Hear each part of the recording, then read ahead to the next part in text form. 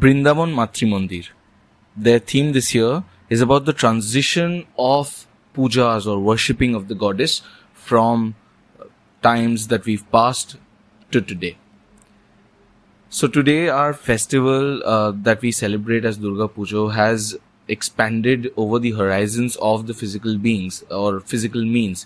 We've gone into social media, we've gone into the podcast that you're listening to. It's all part of the festival that we try to celebrate it through.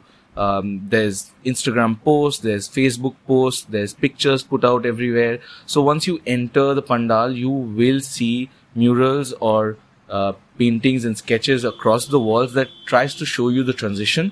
The entire gate of the pandal and even the pandal when you enter will have very little shrines that are usually used by shops and houses to create a little temple or a little shrine for the goddess of their or a god of that they would prefer.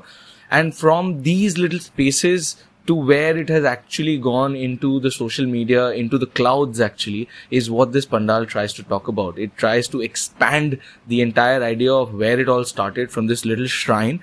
And once you enter, you'll see a lot of these shrines, decorated. The idol, the primary idol of the goddess Durga is also placed on a big shrine as such.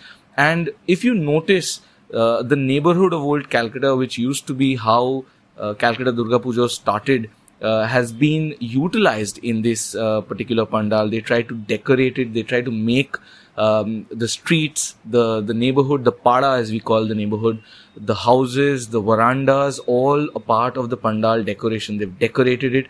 There's one veranda that is open right across the idol where it's kept, and you can see inside how old buildings in old Calcutta used to look. That's quite an experience because we do not get to go inside sometimes, but you get to get a glimpse of how it looks inside. So the entire atmosphere experience here is of quite an old Calcutta charm that gives you takes you back to where it all started from, but yet you will see a lot of people taking pictures on smartphones, doing Instagram live, or even listening to this podcast, which brings us to the transition and tells us that it all is about the Durga Puja.